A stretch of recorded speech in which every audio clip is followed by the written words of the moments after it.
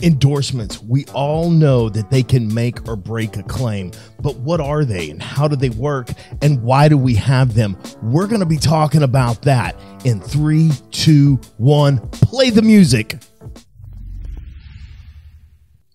What's up, advocates? I'm Jeromy Leavelle, your commercial claims coach here at Commercial Claims Advocate. And today we're talking about endorsements and how they work and what they do and all of the finer points of endorsements. Now, we may not dive into actual individual endorsements, but you'll have a general working idea of how they work and where you apply them and how they apply to any given claim. Additional living expenses is one of the most difficult parts of an insurance claim. And the reason is it's very high pressure. And as a public adjuster or contractor, you're already dealing with the negotiating of the build back process. You don't want to have to deal with ALE as well. Black Diamond Housing Services does all of that. They don't even charge the client. They bill it directly to the insurance company. It's all covered under the ALE coverage. So you need to call Black Diamond if you have a house that has been severely lost, whether it's like severe mold, severe water, fire, or anything like that, where they need a place to stay. Call Black Diamond Housing Services and they'll be able to take care of your client from beginning to end. I had been looking for an accountant for years and I was unable to find anybody that I liked, that I worked with, and was able to do what I needed to be done to my taxes and to my accountant.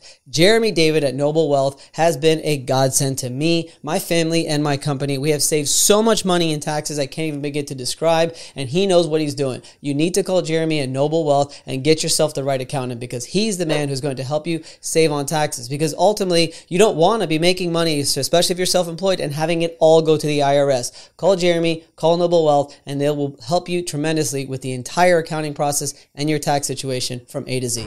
First of all, what are they? Simply put, they're basically like amendments.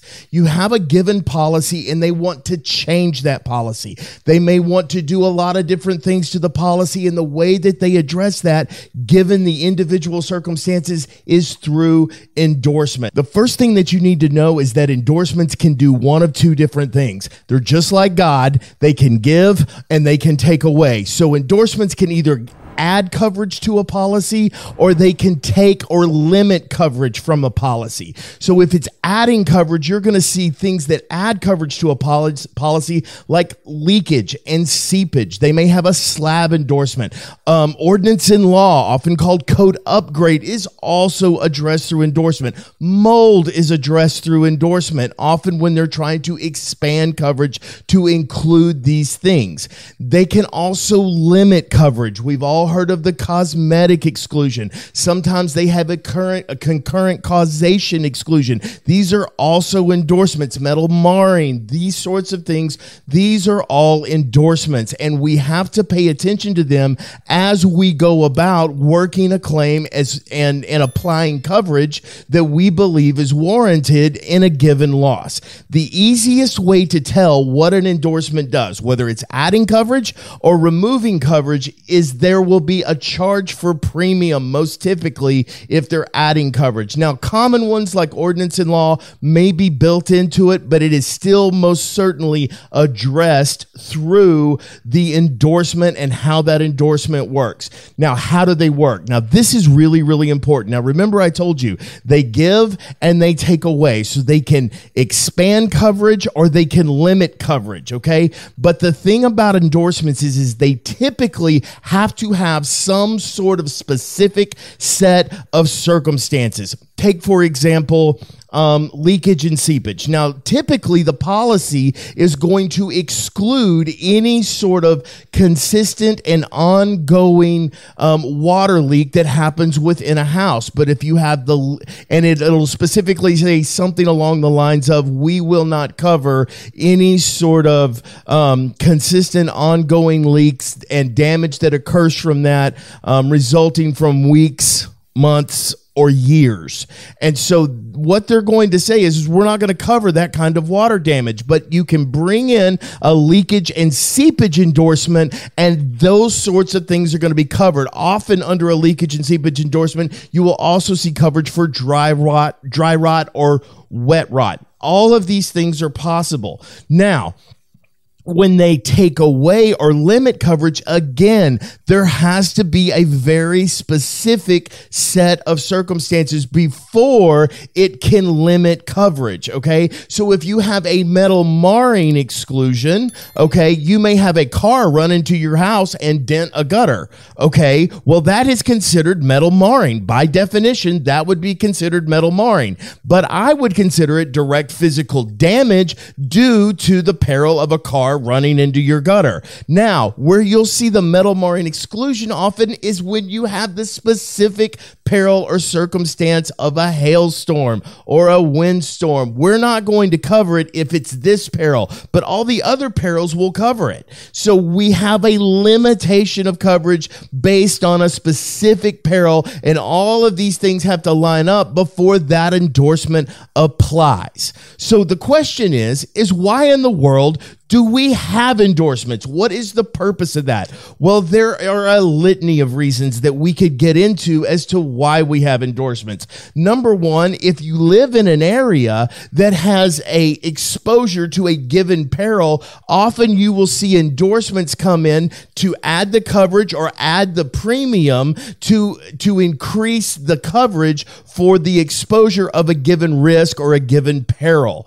Now, the other reason that they may add it is they would rather just exclude it altogether, but they know that people need to buy coverage for this peril. So this is where they can tack on additional premium and apply coverage in a place where it would not ordinarily be available. Now, all of these things happen within the policy, and what we have to do is figure out exactly where it applies and how it applies. Now, the trick is the endorsement is the thing that I most often see misinterpreted, and that is where you want to get your antennas up and really dig into the policy. Do not take someone else's definition of what an endorsement does. I have seen this happen a lot on things like a matching endorsement, where the matching endorsement covers up to a certain limit, up to $10,000. And that's important to add endorsements. A lot of times there's caps on them. So don't forget that. So endorsements will also have caps on them,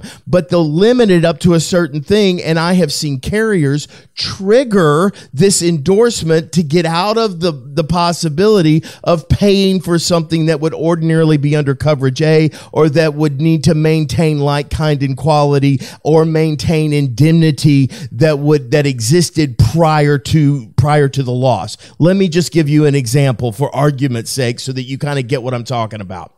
Now, when you have a hailstorm, let's say you have a matching endorsement in place, and it's a shingle or a roofing and siding matching endorsement that is capped at $10,000. Now, this is important.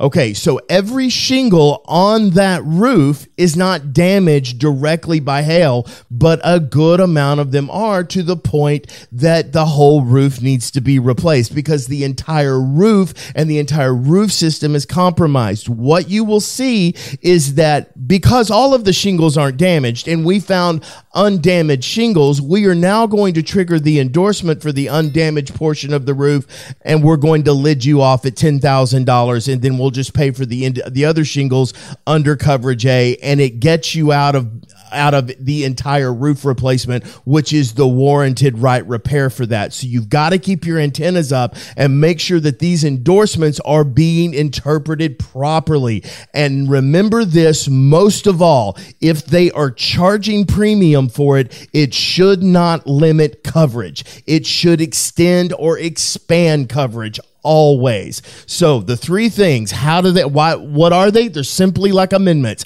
How do they work? Usually they give or they take away. And so we want to watch and see if it's charged for premium. And why do we have that? It's so that they can more monitor given risks or perils for a given location or area. That's just one of the reasons. There's a million others that could possibly be there. I don't pretend to know how they run carriers, but that's pretty much how endorsements work, guys. Thank you so much for giving me your time. I hope this helped. Please, if you have not clicked like or subscribe yet, I want you to do that now. A couple of quick things that I want to remind you of is that the Commercial Claims Advocate is coming back to Dallas on March 3rd, and we are going to be at the same location we were at last year. So guys, keep your eyes peeled for that. They've got an incredible lineup of speakers. I am going to be there. Vince is going to be there, and a whole host of other folks. So you don't want to miss that. If you like listening to me and you want to hear more of me, I host a weekly podcast called The Rumble on the Pain of the Claim channel. If you like what you heard here, please drop it in the comments below. Guys, thank you so much for your time, and I will see you on the next one.